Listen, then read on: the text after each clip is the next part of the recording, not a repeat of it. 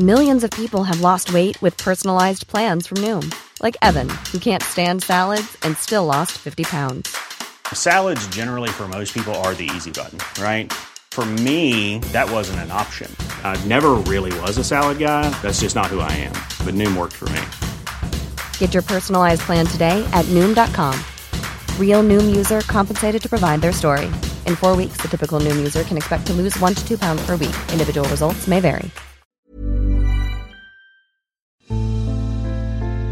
A Living History production. I'm Peter Hart, and for the last 40 years I've interviewed thousands of veterans about their experience of war. Join me on a journey through the pages of history. Welcome to Peter Hart's Military History. Hello and good morning. It's Gary Bain's Military History Part 28. Hooray!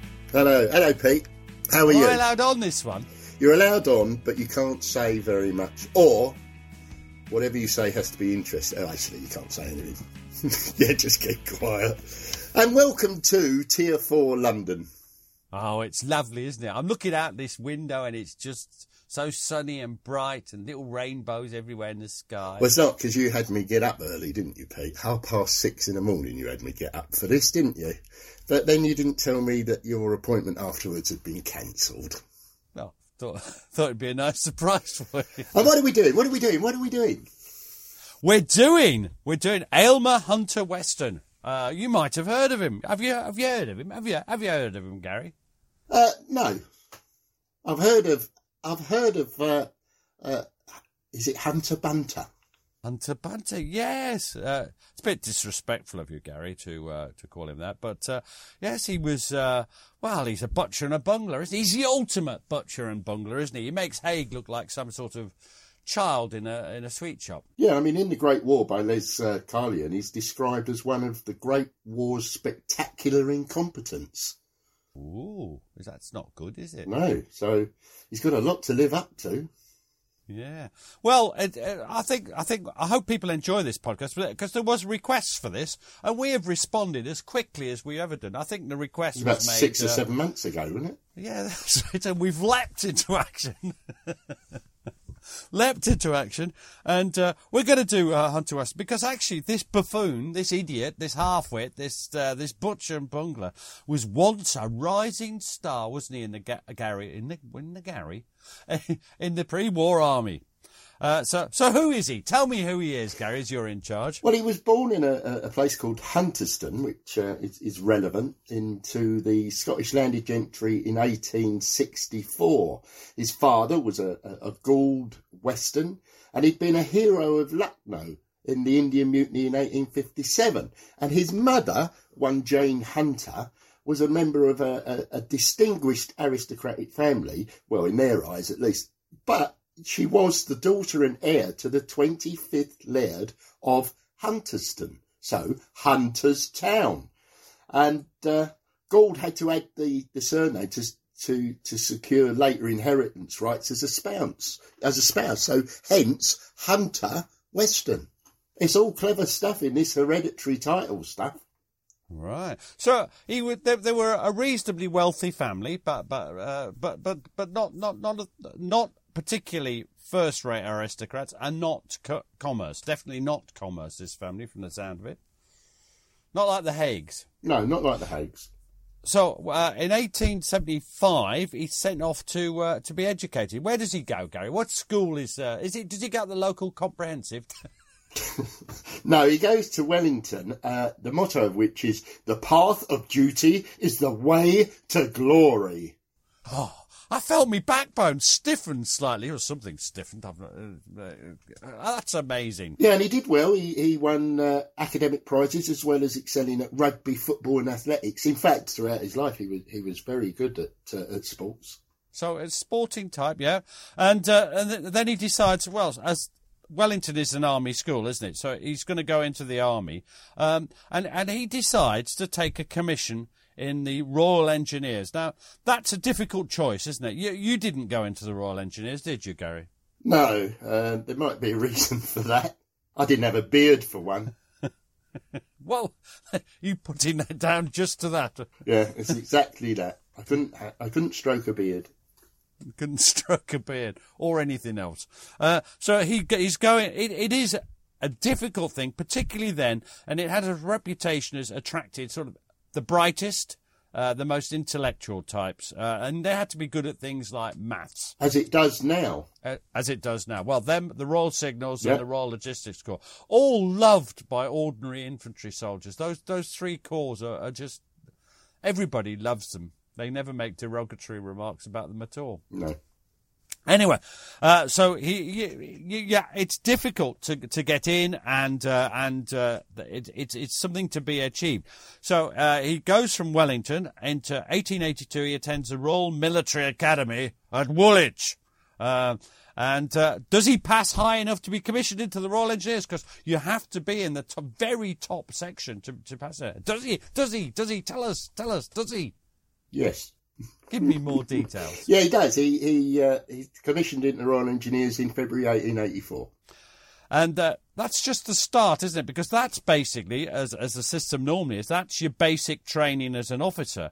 Now, you've done well and you've qualified for the training as a Royal Engineer. So he then goes to the School of Military Engineering from 1884 to 1886, where he studies engineering. That's a surprise. Military engineering, in fact. Good God, why did they? Well, it was things such as military fortifications, and there was obviously a lot of new technology coming in. So it included things such as telegraphy, electrical developments and photography. I mean, so all this, as well as the usual fortifications, demolition, bridges and road building, all the usual military stuff, they're now getting this modern stuff added. And we've got to remember things like that. They're always at the forefront, the Royal Engineers, aren't they? It's interesting that he passed for his captaincy exams while he was actually under training. But that doesn't mean he's promoted to captain. It just means he's qualified to be promoted to captain. Yeah, he wouldn't have been senior enough at that Of course point. not. He'd have to wait his turn, wouldn't he? You had to wait a long time to be made a captain, didn't you? I'm still waiting. Now, his first posting, it just sounds so exciting. It just sounds like it sends a little tremor running through all me extremities. What is his first posting? It's the 1st Division Telegraph Battalion, Royal Engineers at Aldershot. It's like my heart is singing with excitement. And he goes there in March 1886. And it's a fairly routine life. It says here he did some valuable work strengthening the defences of Milford Haven. Well, it's never been invaded since. It was an important port, but just made me chuckle. That I'm sure all over the country people listening to our podcast are going, Milford Haven? Why bother? Oh. He's still doing lots of sport, lots of cricket, and he takes to amateur dramatics. Now, you can make jokes about Hunter Weston and amateur dramatics, but... You can make jokes about amateur dramatics, full stop. You can, really, can't you? But we're not going No, to. we're not. And he then volunteers for service with the Indian Engineer Corps, which is on the serving on the northwest frontier. And he leaves England, or Britain, in December 1889. This shows that he's an ambitious young officer, because for a Royal Engineer, the northwest frontier there's lots that needs to be done. There's lots happening out there. It's a place to be. He goes out there, and his first active service is in a punitive expedition. The word punitive expedition, if you're a fan of Empire, as some people are, you have to think about what a punitive expedition is. It's not often good, is it? And this is into the Moranzi Valley in 1891. Give me a picture, a little word picture of what this is like, Gary. What does it mean he's doing? We didn't. Well, he's crisscrossing what is a wild, mountainous terrain. He's establishing fortified posts. He's having to blast roads from solid rock, and he's demolishing the tribesmen's fortifications. Now, he did well. He did very well. He was promoted to captain when just 27 years old, and he took a company command in the Indian Engineer Corps. So he's done well whilst he's in India. And it's funny because I interviewed a couple of engineer officers who were out there in the 1920s and 30s. And it hadn't changed much. They were still building roads, still blowing up village fortifications. And it was an amazing period for the Royal Engineers. Anyway, he's promoted, as you say. Hobbies, lots of, it's almost obligatory, isn't it, for Indian officers? Lots of big game hunting. And I think by this time he's developed a personality. And I'm going to use the words for good or for bad, because it's, in many ways, it's Hunter Weston's personality, which I think acts as a sort of lightning rod for criticism. So what's he like? Give me an idea of what he's like. Well, he was well dressed. Bit of a dandy. Bit of a dandy, clubbable. Now, do you mean that you're quite clubbable, Gary? Do you mean that Do you mean I go out to social engagements outside of lockdown and that people flock to my side, or do you mean they flock? I mean, every time you go out, somebody clubs you. Usually the local police officer. Nonsense. Now he was full to the brim of self-confidence. He wasn't just confident. He was arguably overconfident. Was he overflowing with self-confidence? He was overflowing with self-confidence. If self-confidence could be bottled and sold, he'd have made a fortune. And what about his appearance? So dandy. I like this bit that I noticed in. Oh, I should have mentioned a lot of this stuff is from a book. I noticed at the start it says, "Don't forget to mention." We forgot to mention A Slashing Man of Action by Elaine McFarland, and that is about the only book you can buy to read about him and there should be more biographies coming. But it says he had luxuriant chestnut hair. Now, what colour would you say your hair was, Gary? Well, as you know, I've not got much hair, but you have luxuriant chestnut hair. You also have a splendid moustache, as he did. Thank you. He did have a splendid moustache. Or you might describe him as a complete arse, which is why it's fitting to describe him in the way that we did. Yes. He's a man of his time, but he is quite a character, yes. He's a very much, I would say, wouldn't you, a career soldier. And he was very capable of standing up for his men when the conditions of services weren't right. He would make a case for the soldiers under his command. Do you think he was popular with his men? You don't know, do you? Probably not in the way that he imagined. Yeah. Let's leave it at that, because we don't know. We don't know. Now, his next campaign, another campaign, was in Waziristan, 1894-5. And again, he's doing well. He's showing, he's enthusiastic. He's got a capacity and appetite for hard work.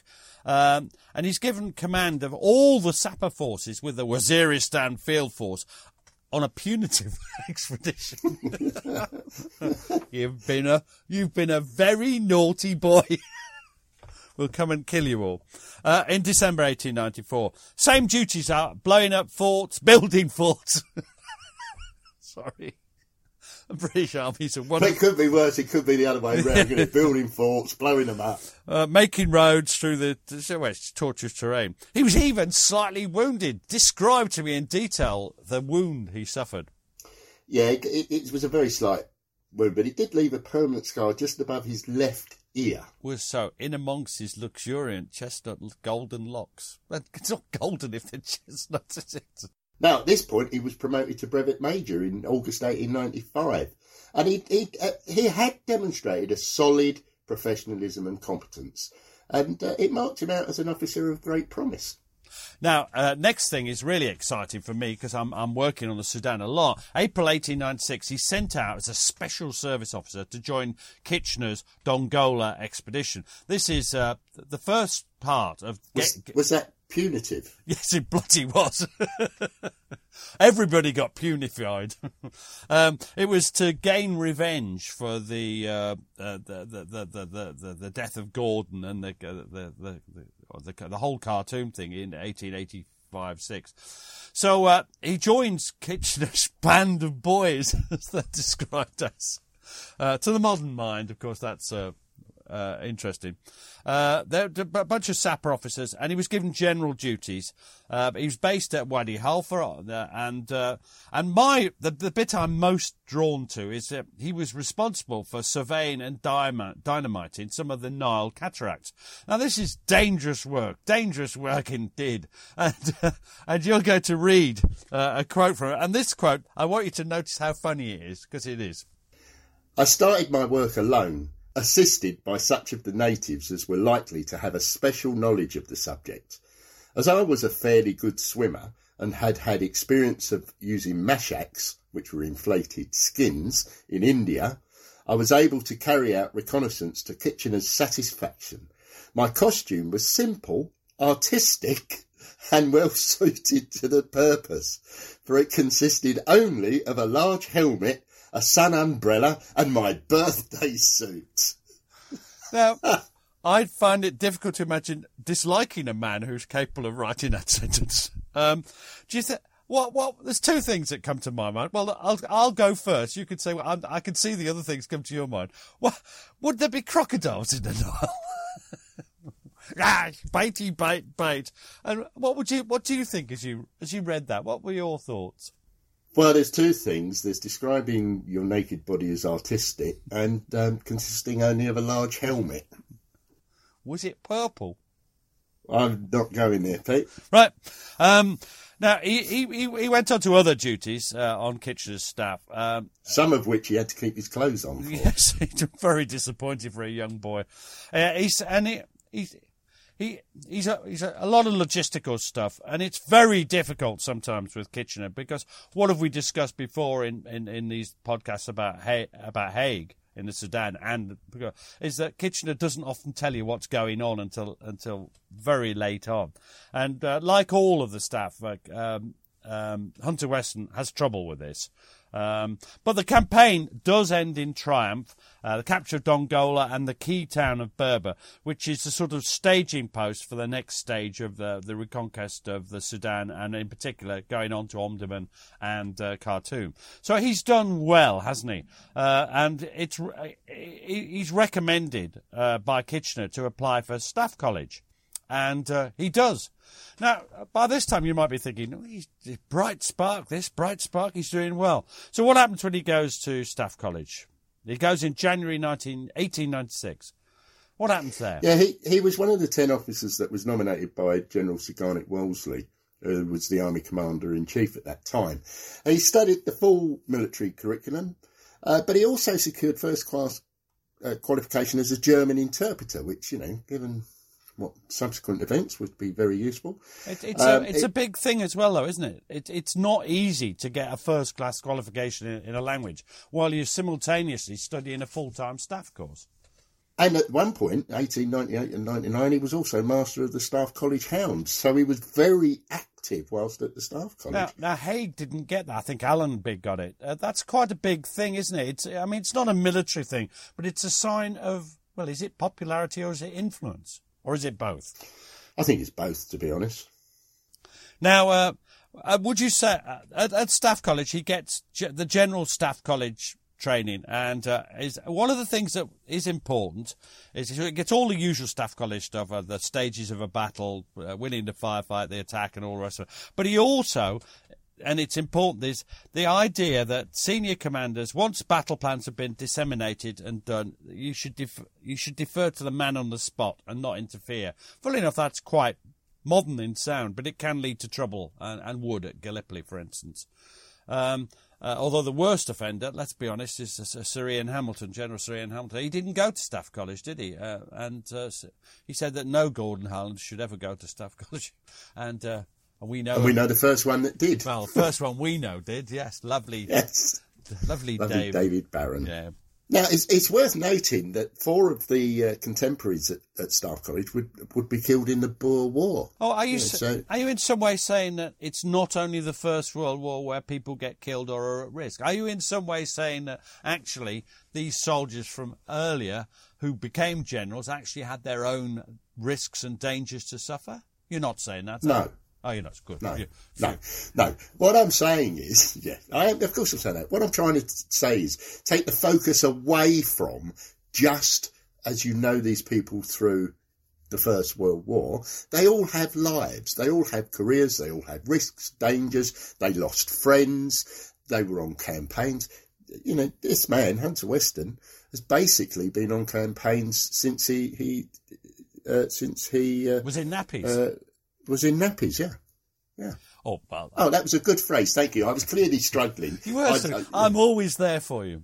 So he's 34 by this time, and by the time the Boer War comes along, and he's a major, isn't he? He's a major, and it gives him an opportunity to shine. He's appointed to command a mounted engineer field troop, and he was attached to Sir John French's cavalry division. Who else is attached to that we know? Well, you've got Haig there. Well, I think we said in the previous Haig podcast, there are a number of the contemporaries from the Great War are serving under French's command at this time.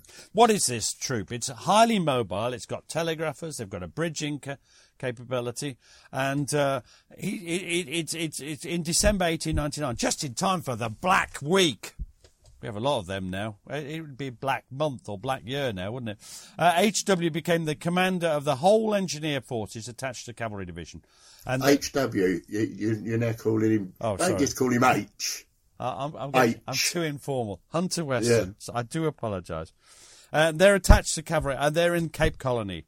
And what's his role? Come on, describe to me his role. Well, he's supplying support to the logistical and engineers in a fast-moving cavalry squadron. So, we talked before about the fast-moving advance up to Klipdrift to relieve Kimberley, and he was there, and he was one of the first to send news back by field telegraph to Lieutenant Colonel Douglas Haig.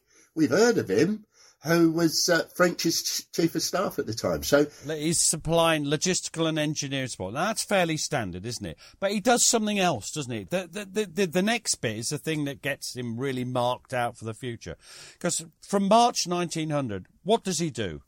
Well, he develops the whole concept of the demolition raid, which is designed to cut the Boers' rail communications and others, and with his unit, he usually, accompanied by a cavalry squadron, pushes on a series of deep raids into Boer territory.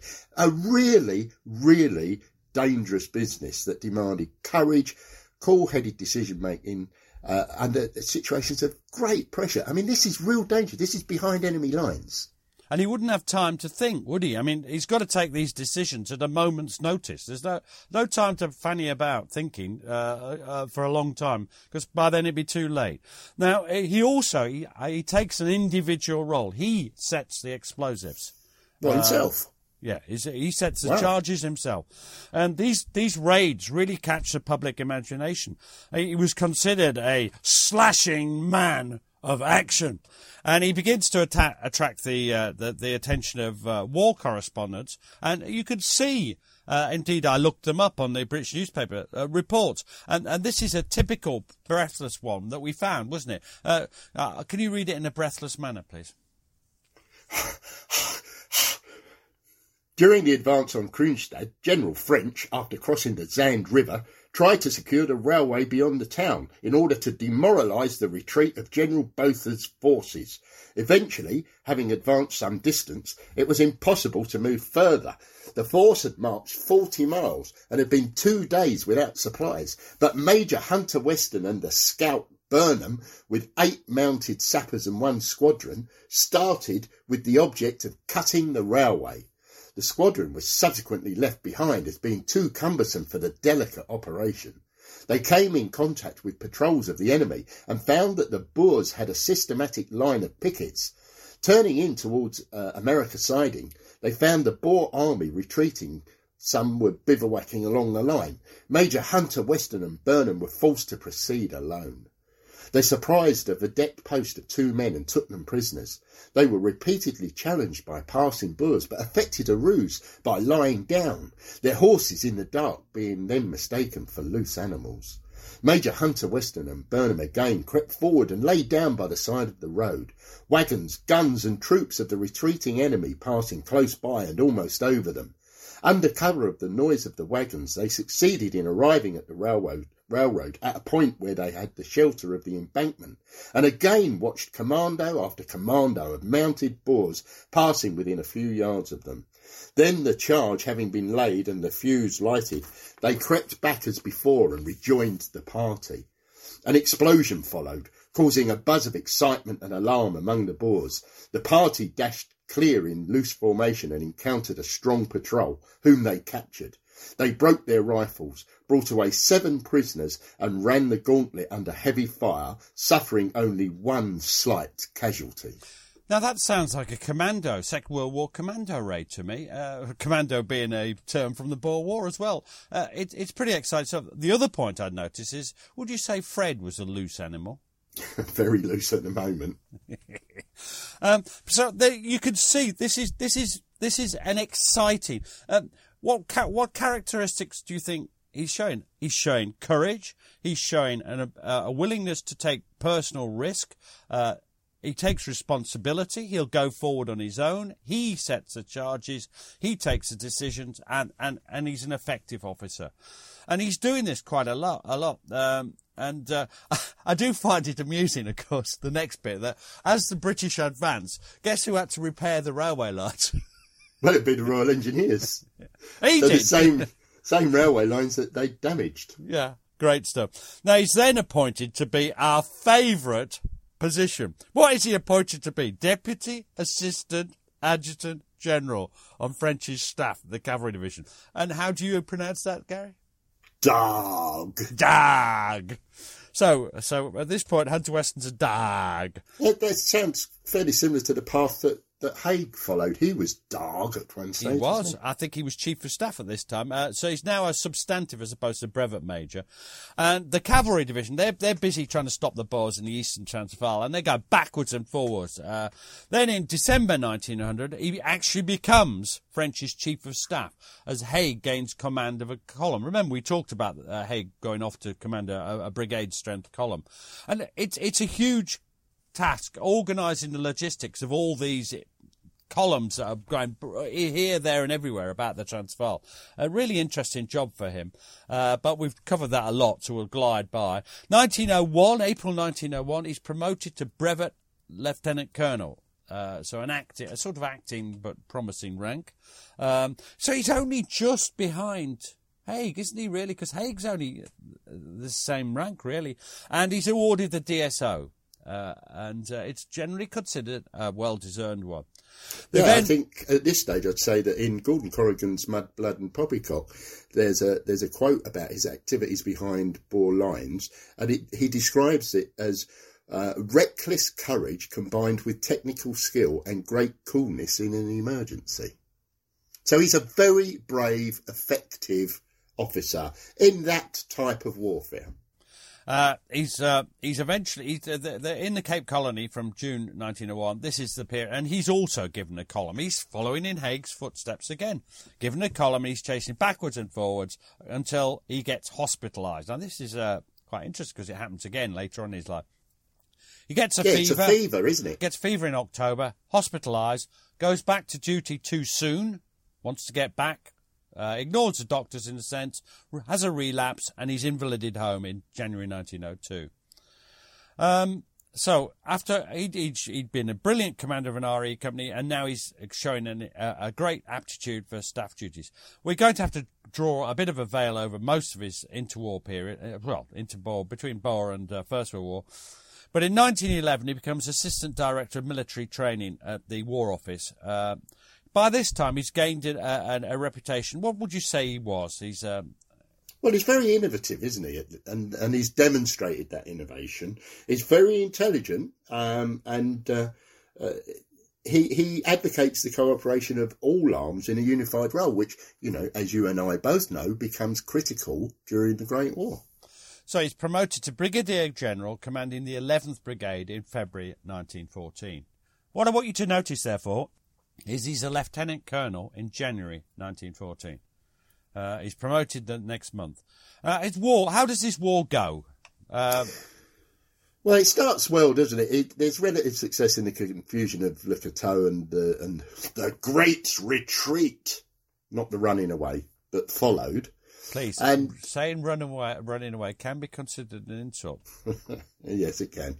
Now, although he's exhausted himself, he tries his best to inspire his tired men and keep their morale up and keep them moving, at the best pace possible. How do the men respond to his encouragement? Are they filled with admiration for the officer telling them?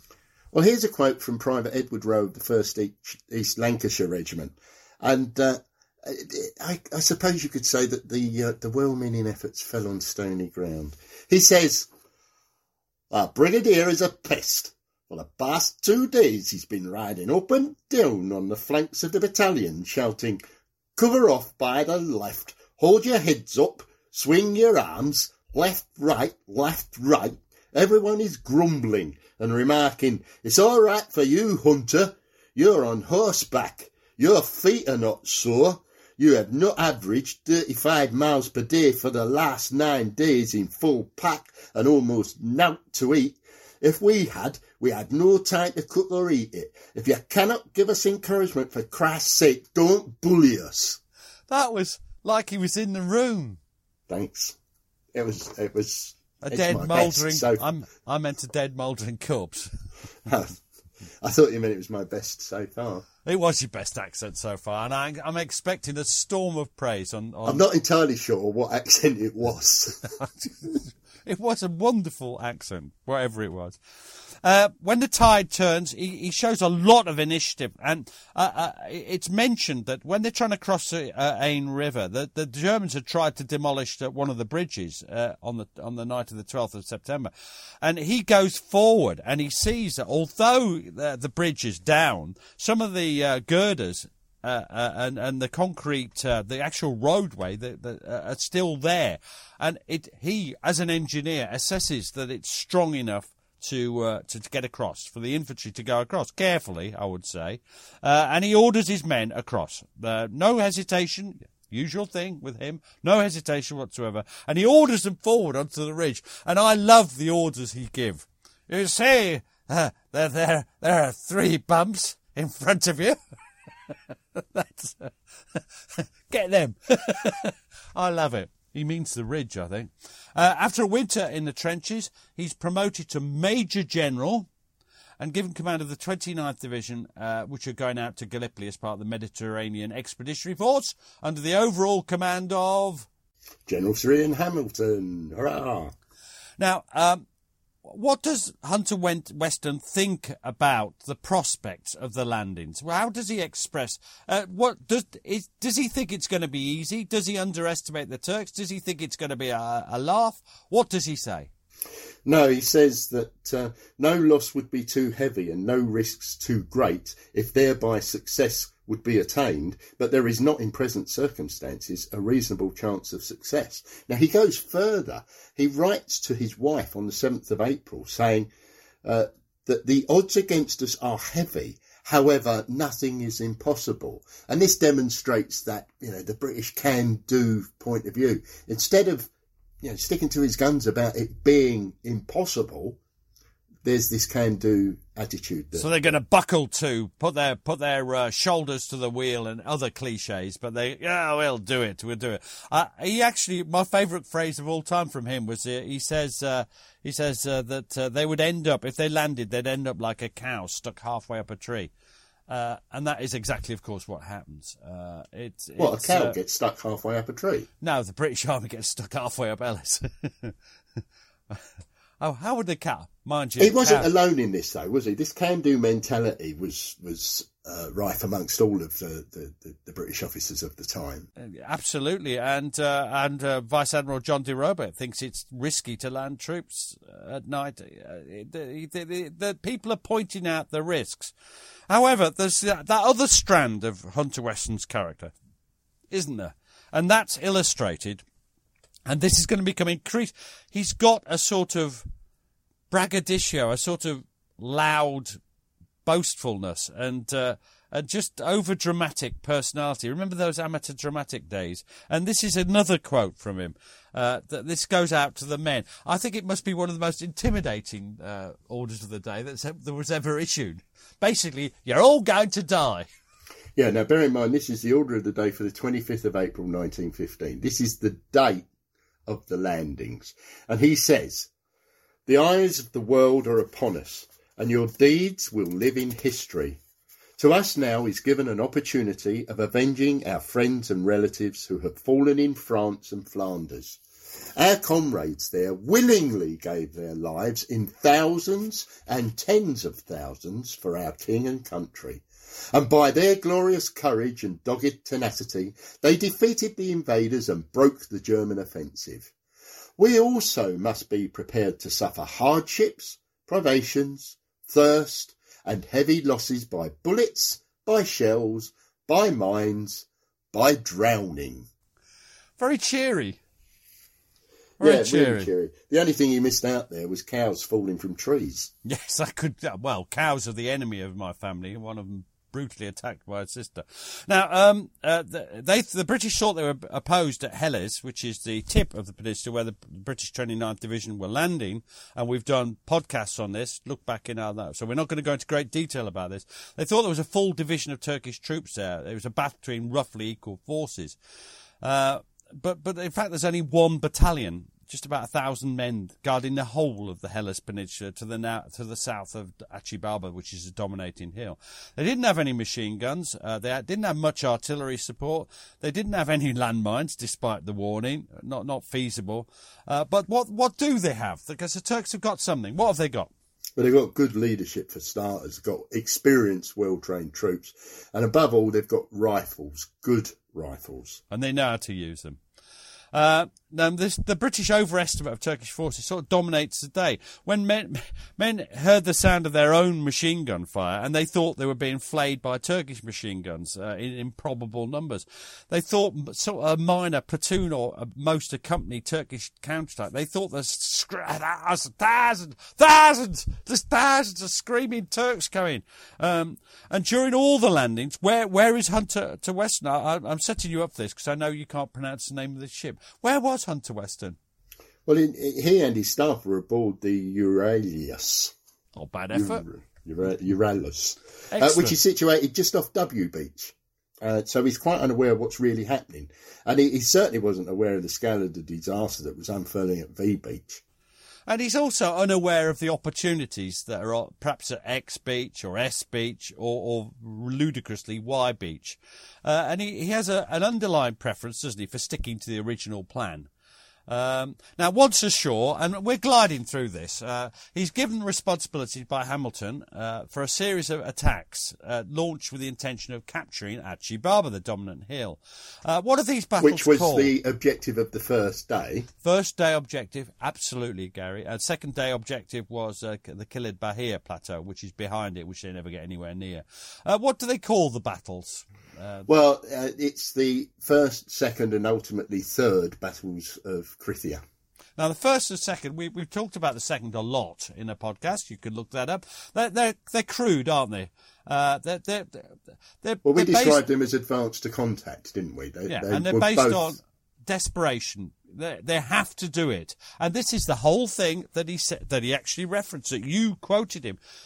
You want something, and so you hope you can do it. It's a sort of wish fulfillment, isn't it? Oh, I'd really like to take Achi Baba, so I'm going to try.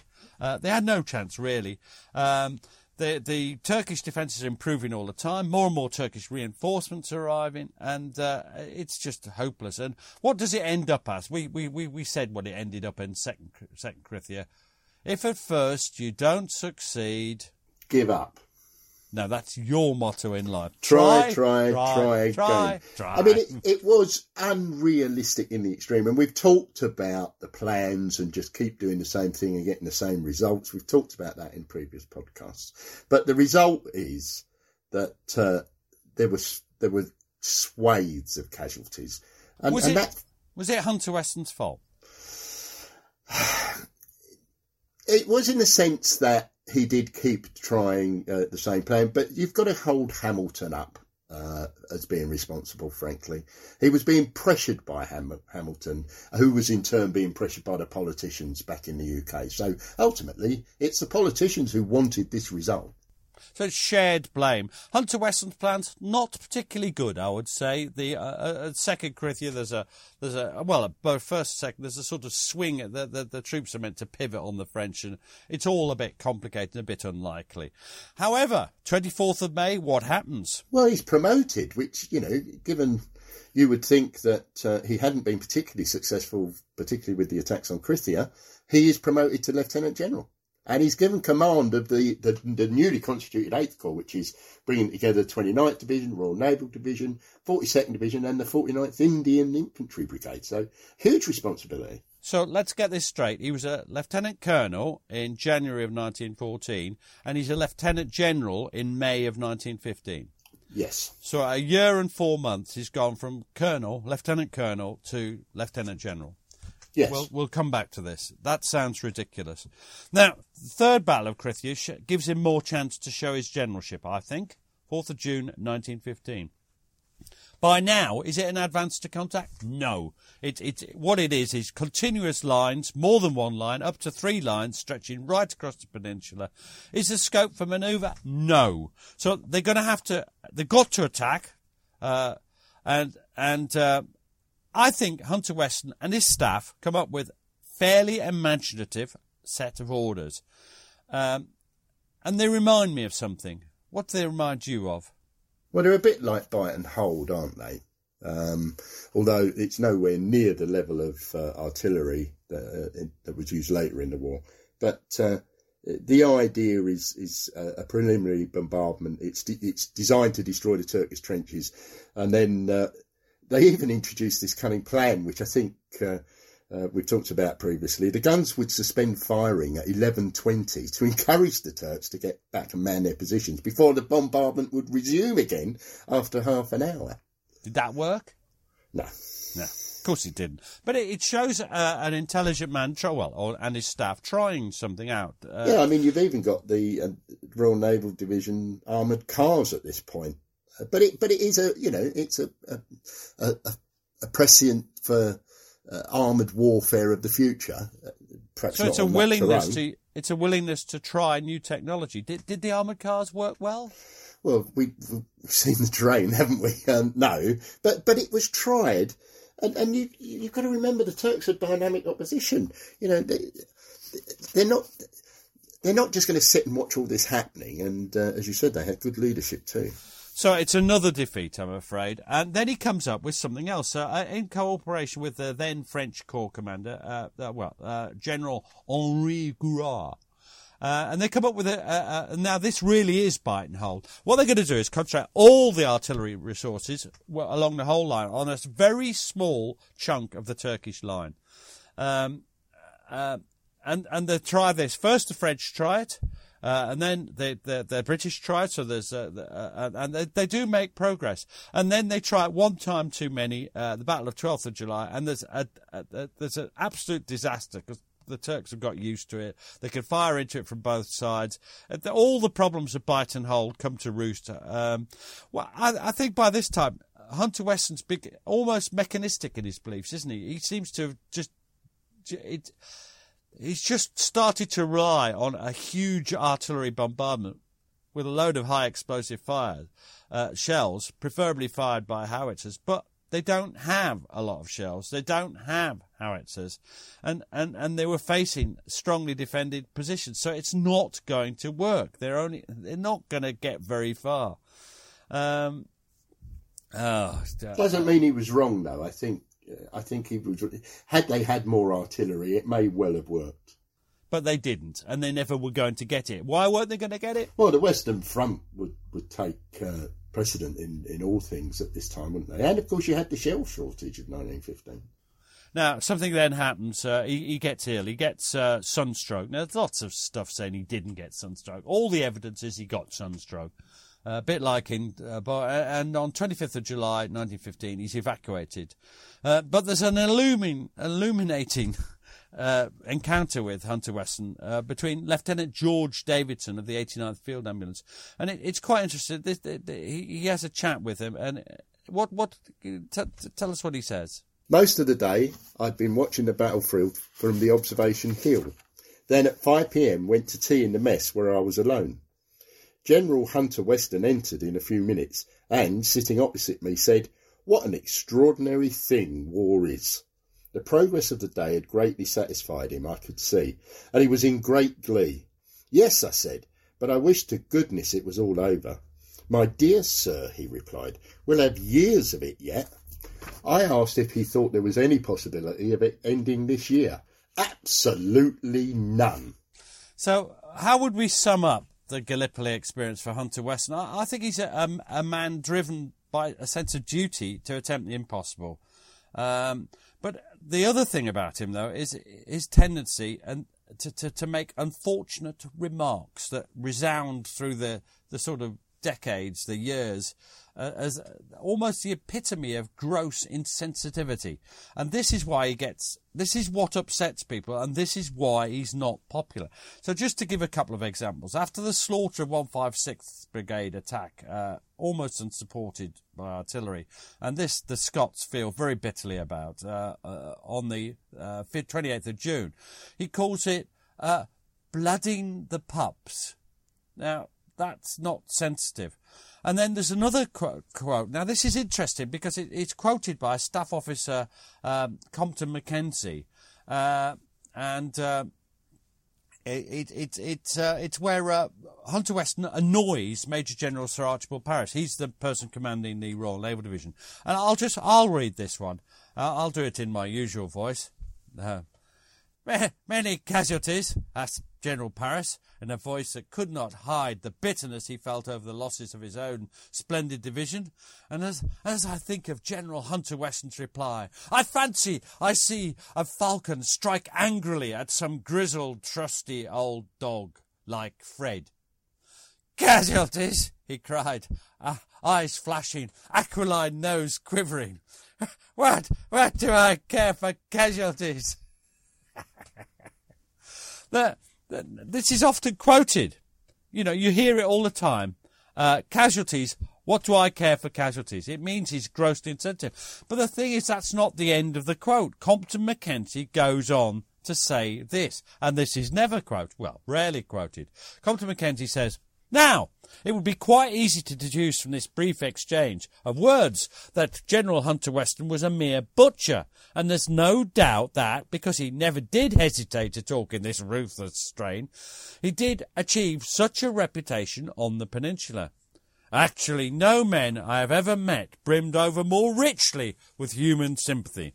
He was a logician of war, and as a logician he believed and was always ready to contend in open debate that provided the objective was gained, casualties were of no importance." Now, I cross swords with Compton Mackenzie here. He isn't brimming over with human sympathy, is he, Gary? No. He's just not. He's a man that says stupid things. He's not stupid, but he's a man who says stupid, insensitive things, because he inhabits a sort of world in his head where he's the great captain and he says things like this, pour on courage les autres, or whatever. I don't know what he's doing. Has he been successful in Gallipoli? What do you think, Gary? No, as we mentioned, he was a very innovative man. He was trying new tactics. He was trying to overcome the problems of facing a determined enemy in conditions of trench warfare without a crushing superiority of artillery. He fails, but it's not surprising that he fails. Generals all along the Western Front have got the same problem. I was just going to say that, Gary. It is. Nobody does well in 1915 in these circumstances, so it's not a surprise that Hunter Weston fails at Gallipoli, where he's on a front. Everything's against him in a sense, and he may have moments of piercing insight, but the moments of piercing insight are that you shouldn't be there and you shouldn't do it. But he's trying to do it. And hence why I also disagree with Compton Mackenzie, who's saying he believed it was always ready, provided the objective was gained, casualties were of no importance. Well, the objective isn't gained, is it? They don't take Achi Baba, so the casualties are of importance because they're a waste of men. Anyway, so what happens when he gets to the West Front? Is everything all right then? Does everything go well? Well, let's face it, just think about the clicking of the clock here. So 1915, he's in Gallipoli. He goes to the Western Front. What happens in 1916?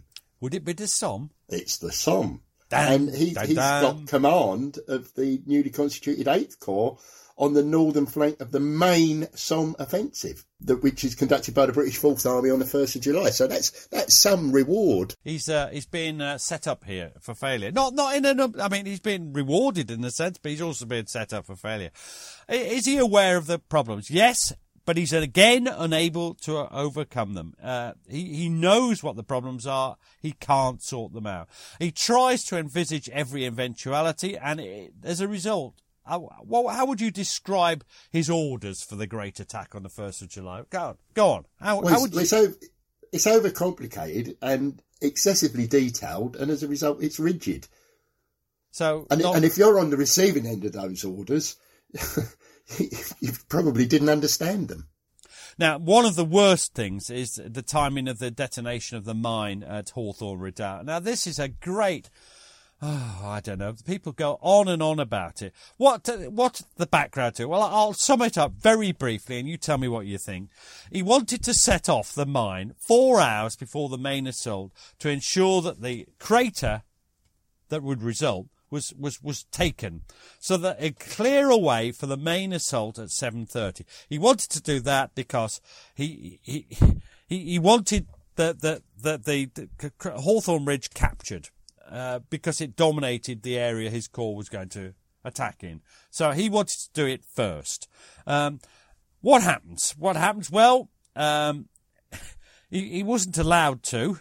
And there's lots of consultation flying backwards and forwards. There's all sorts of things. There's the German superiority in crater fighting. People get worried, and they all decide to compromise. What do they compromise on? They'll set it off not 4 hours later, 10 minutes early at 7:20. What do you think of that decision? Don't compromise. You either go 4 hours early, or you don't go early at all. There's no compromise in that situation.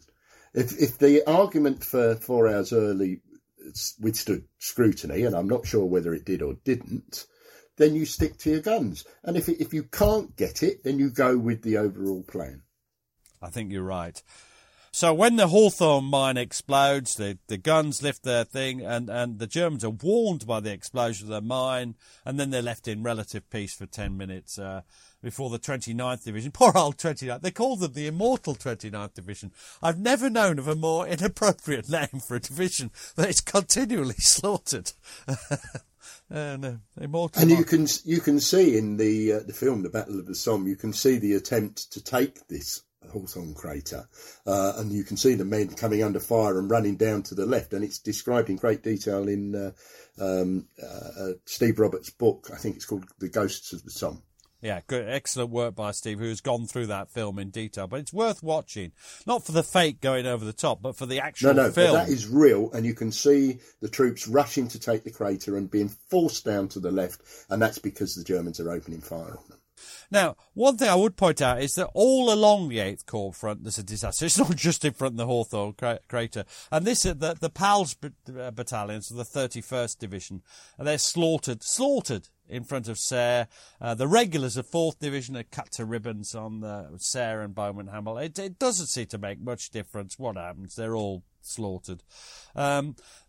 Is this attack a success? No point asking. No, it's an utter and complete failure. 8th Corps, Hunter Western, fail. They don't disturb the German defences at all. And when they try and resuscitate the attacks, they all fail against the dominance of no man's land by not just machine guns of legend, but the 5-point batteries of 5.9s that open up because they hadn't been suppressed by counter-battery fire. And they just smash anything that they try. They've got no chance, really. It doesn't matter whether they're PALs or regulars. They can't really do anything against these odds. So Hunter Weston issues an order of the day and his comments on the disaster. What does he say, Gary? To all officers, NCOs and men of the 8th Army Corps. In so big a command as an Army Corps of 4 divisions, about 80,000 men, it's impossible for me to come round all frontline trenches and all billets to see every man as I wish to do. You must take the will for the deed and accept this printed message in place of the spoken word. It is difficult for me to express my admiration for the splendid courage, determination and discipline displayed by every officer, NCO and man of the battalions that took part in the great attack on the Beaumont-Hamel-Serre position on the 1st of July. All observers agree in stating that the various waves of men issued from their trenches and moved forward at the appointed time in perfect order, undismayed by the heavy artillery fire and deadly machine gun fire. There were no cowards nor waverers, and not a man fell out. It was a magnificent display of disciplined courage worthy of the best traditions of the British race. Now that is blather. It's just nonsense. It is just blustering. It's the sort of thing that you get issued to to try and look good. Of course, there were men falling out. Of course, there were cowards. Of course, there were waverers. Most of them did their duty as best they could, but they were slaughtered. And you're basically trying to deflect attention from it by saying how brilliantly they did. Some reports actually said the 8th Corps hadn't done very well and hadn't all come out of the trenches. Those are equally wrong. They tried their best. Now, what happens to Hunter Weston after this? Well, our story's going to collapse a bit, isn't it? Yeah, he gets very limited opportunities after this to shine. He does continue as a Corps commander on the quiet fronts until the end of the war. Why doesn't Haig sack him then? Well, he's still an innovator, isn't he? He's still a skillful commander. He starts the Corps school to improve skill levels of the divisions that pass through his command. And towards 1917 and the major offensive, 8th Corps becomes a bit of a training formation. But he does get involved. No, but he does get involved again towards the end of the war. So he's not used in the major offensives in 17. It is like a training function. Yeah, and you know, we mentioned his personality earlier. He does continue to posture as the great general. Now it's getting out of hand now, isn't it? Though, do you not think? Yeah, well, yeah, he has a love of inspections, parades, and VIP visits, and there's almost a pooterish element to him by this stage. I was just tempted to ask you to explain pooterish, but it's George Grossmith and the character of Pooter, who is so pompous and nobody understands. He just doesn't understand what's going on around him and how everybody else thinks he's a knob. And this is what's happening to Hunter Weston, isn't it? And you're going to read a couple of quotes now that he's saying one thing, but we know what people are thinking. So he's thinking, they all love me. And everybody's thinking, you knob. And I looked up pooterish, thanks very much. And I didn't get a word in. I was so sure. I thought you... Because there has been harsh criticism of me for ambushing you before. Obviously, you saw that ambush coming. Anyway, he says, I always make a point when going round to make my inspections quite different to the ordinary general's inspections. The ordinary general. I never go round to find fault. I only go round to assist and help, which I do by hanging talks onto some good or bad point. My inspections, I think, are therefore enjoyed rather than dreaded, except by the real slackers. So how would you have felt? I'd have been one of the real slackers, I think. Yeah. And the next one is even funnier. I just think the next one is just hilarious. Go on. This really is pooterish. Yesterday, I spent the morning in going round the heavy artillery with a retinue of generals, colonels, etc. And to them I gave addresses on various essentials of their job. They were very interested and thanked me for what I had taught them. It is curious to find that in almost all the different arms, which vary so much in their material and training, I know a good deal more of these officers' jobs than they do. However, I suppose that's what ought to be the case with a general. Now, who does that remind you of? A certain leader of the free world? Yes, it does, doesn't it? He might not be leader of the free world by the time this comes up. There you go. A former ex-leader of the free... But this idea, the level of pomposity... What do you think those officers really thought, those experts, as he explained to them what their job was. What do you think they're sat in front of him thinking? Well, they probably thought he was completely irrelevant, bit of an old dodderer and, sort of Colonel Blimp type character, I should imagine. Now, there's another story. Now, this came about in newspapers after the death, but it shows the same sort of thing. And I'll read this one because, it's just hilarious. Well, it depends on your sense of humour. The pomposity. He was known throughout... This is a newspaper report. He was known throughout the BF in the last war for his way of unexpectedly stopping a private soldier and asking if he recognised him. On being told no... he would ask the private's name, and then he'd say, I am Lieutenant General Sir Aylmer Hunter Weston. You're a Private Smith. Now we know each other. I just, can you imagine that if it was Private Gary, what you would have thought? I'd have told people I know Sir Aylmer Hunter Weston. Now, he still excels all through the war at some of the less glamorous basics of the trade. He keeps himself fit. He regularly inspects the frontline trenches throughout his whole command. In fact, his visits become notorious because of his keenness and making sure of high standards, particularly the latrines, and this becomes a standing joke. Why? But I think there's a reason for why he was obsessed with latrines. But, all right, let's make it two reasons. Let's not mention one of the reasons. I presume you mean Gallipoli and the fact that, we've talked before about dysentery and diarrhoea in the Gallipoli campaign and the importance of latrines and their situation in regards to the troops. So it isn't a surprise. It isn't. Doesn't surprise me at all. No, and I think it's latrines are important. He also has a job. He moonlights. It's rare for a lieutenant general in charge of a corps on the Western Front to moonlight, but he's got another job, hasn't he? Now, you might say that the other job isn't unimportant, but in fact ideal for a windbag with no principles or sort of moral fibre. What is his other job? I think he's a Scottish Unionist in Parliament. He's a member of Parliament. He is. He's a member of Parliament. And he acts as an unofficial spokesman for the army there. And I think Haig uses him as a sort of conduit, another unofficial conduit. And maybe one reason that Haig didn't sack him. I've no idea.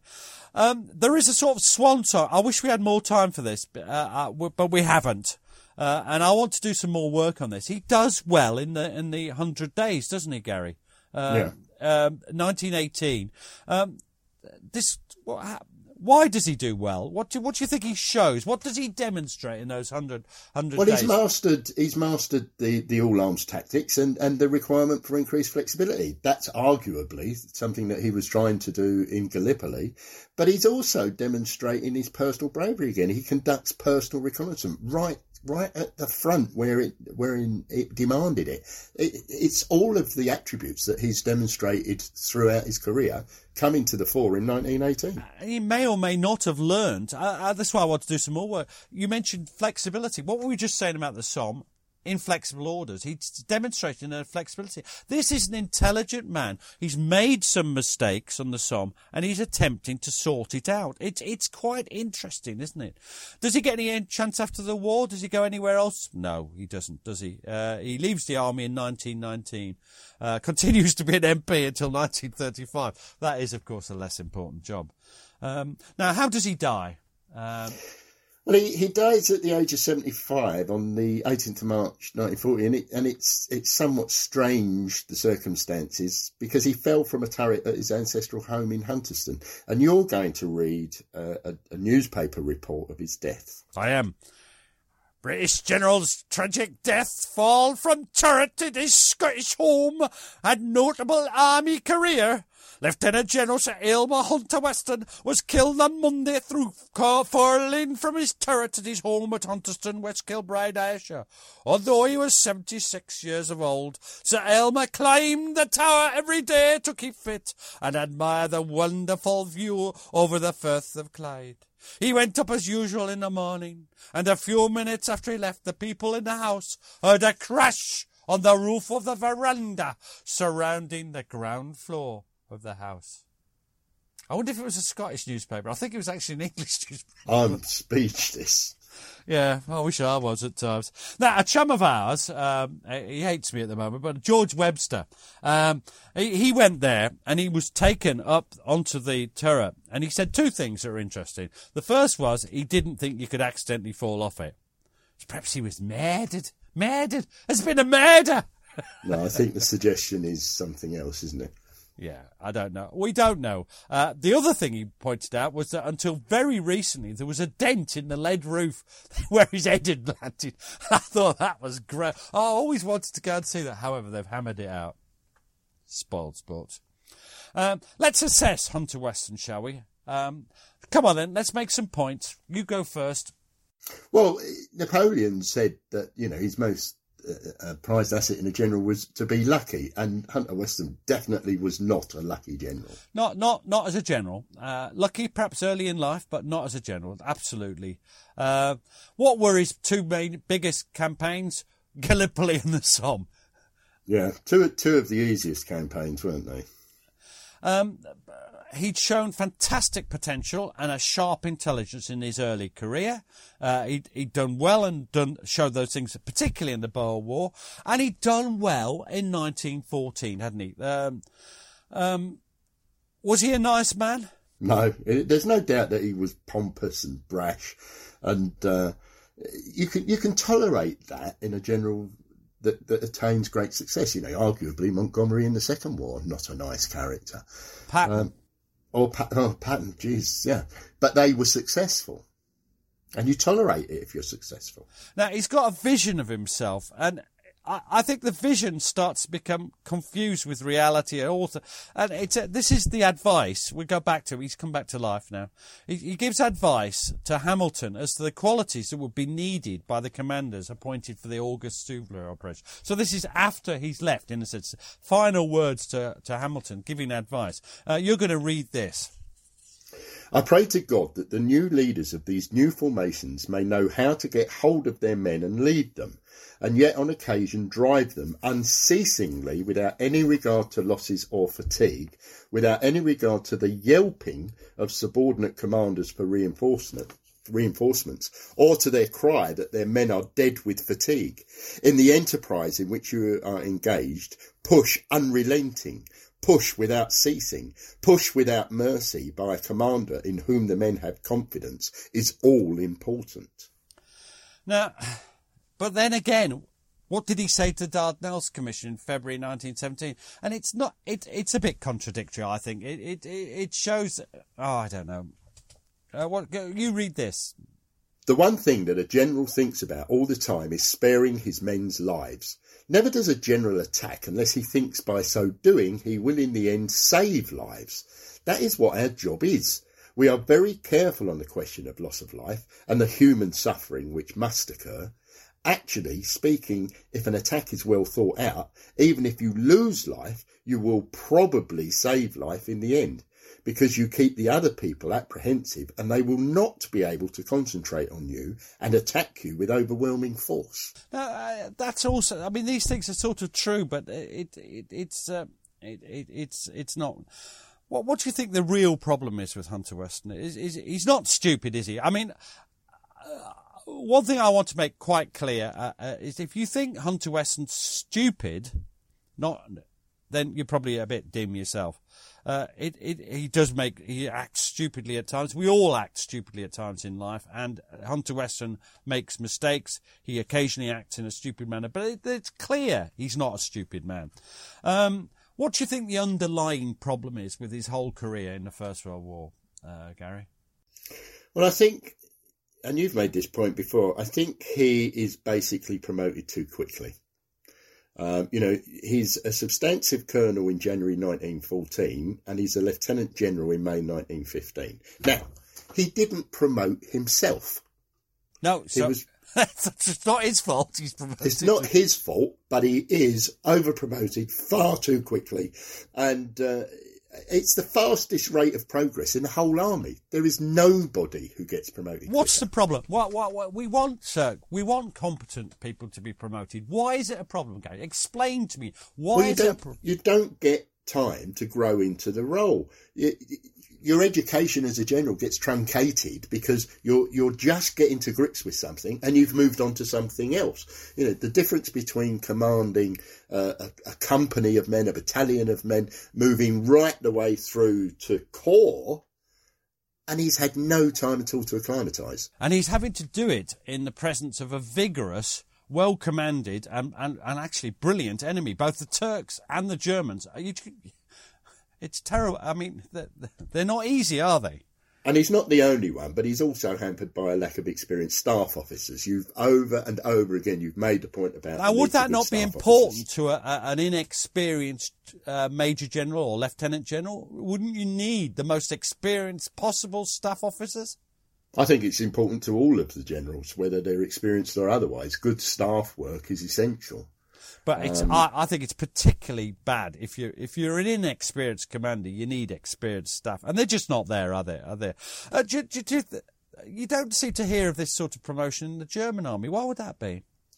Well, because they wanted their generals to take time to gain experience, develop a command style, for want of a better word, so that they absorb the skills that are required in modern warfare. You cannot expect a general to just be a general. It has to be learnt like anything else. And of course the German army was expanding as planned, as opposed to the British army, which is just ridiculously expanding, and there just weren't enough general officers. And I think... Do you think he ever stood a chance? No, I think he was doomed to failure because of the impossibility of much that he was actually ordered to attempt. He felt obliged, I think, through his sense of duty to try his best, and frankly it proved not to be good enough. I think that's a great way of finishing, Gary. I think you've summed it up brilliantly. I think we'll mention again, if you want to read more about Hunter Weston, then I recommend you try A Slashing Man of Action by Elaine McFarland. And all we ask you to do with Hunter Weston is you can hate his guts if you like, although it's a bit ridiculous to hate someone who's been dead best part of 70 80 years. He's not the most likeable of characters, is he, Gary? But he's not a duffer. Hunter Bunter, it's the fact his name's Bunter, Billy Bunter. It's all this because he's got a stupid moustache. They had stupid moustaches in the First World War.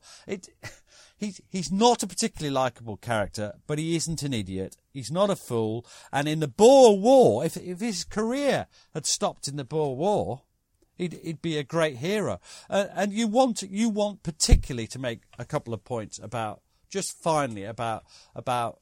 you don't define someone by one moment in time. Yeah, I mean, it's not just Hunter Weston. These people had careers, and we look at them through a prism of the Great War, and we make judgments about these people. And he's not the only one referred to as a butcher, for example. In reading about this, I'm going to come back to Mudblood and Poppycock, because Gordon Corrigan argues that this one mistake of the 1st of July around Hawthorne Crater has obliterated all the good that he did before that point, during the Somme offensive and afterwards, and that he doesn't deserve the vilification that he receives. And I think you could be talking about a number of First World War generals there, not just Hunter Weston. None of them went into that war with the intention of killing their own men. And I just think that Hunter Weston is a bit of an example for more than just himself. You're right. Not a nice man. Really unfortunate comments. But was he entirely to blame for what happened to him? No. Great summary, Gary. Thank you very much. Thank you, Peter. And thank you for joining me on Gary Bain's Military History. I've enjoyed every moment of it. Cheers, mate.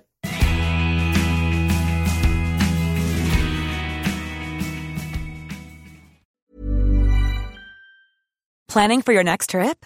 Elevate your travel style with Quince. Quince has all the jet-setting essentials you'll want for your next getaway, like European linen, premium luggage options, buttery soft Italian leather bags, and so much more. And is all priced at 50 to 80% less than similar brands. Plus, Quince only works with factories that use safe and ethical manufacturing practices. Pack your bags with high-quality essentials you'll be wearing for vacations to come with Quince. Go to quince.com/pack for free shipping and 365-day returns. Thanks for listening. Follow us on Twitter and Facebook to learn more about each episode. And if you'd like to support the podcast, you have a couple of options. You can buy us a coffee at buymeacoffee.com/PGMH, or consider subscribing to the podcast for only £2 per month and get ad-free listening and bonus content. You can find links for both on our Facebook and Twitter accounts. Sounds great, doesn't it?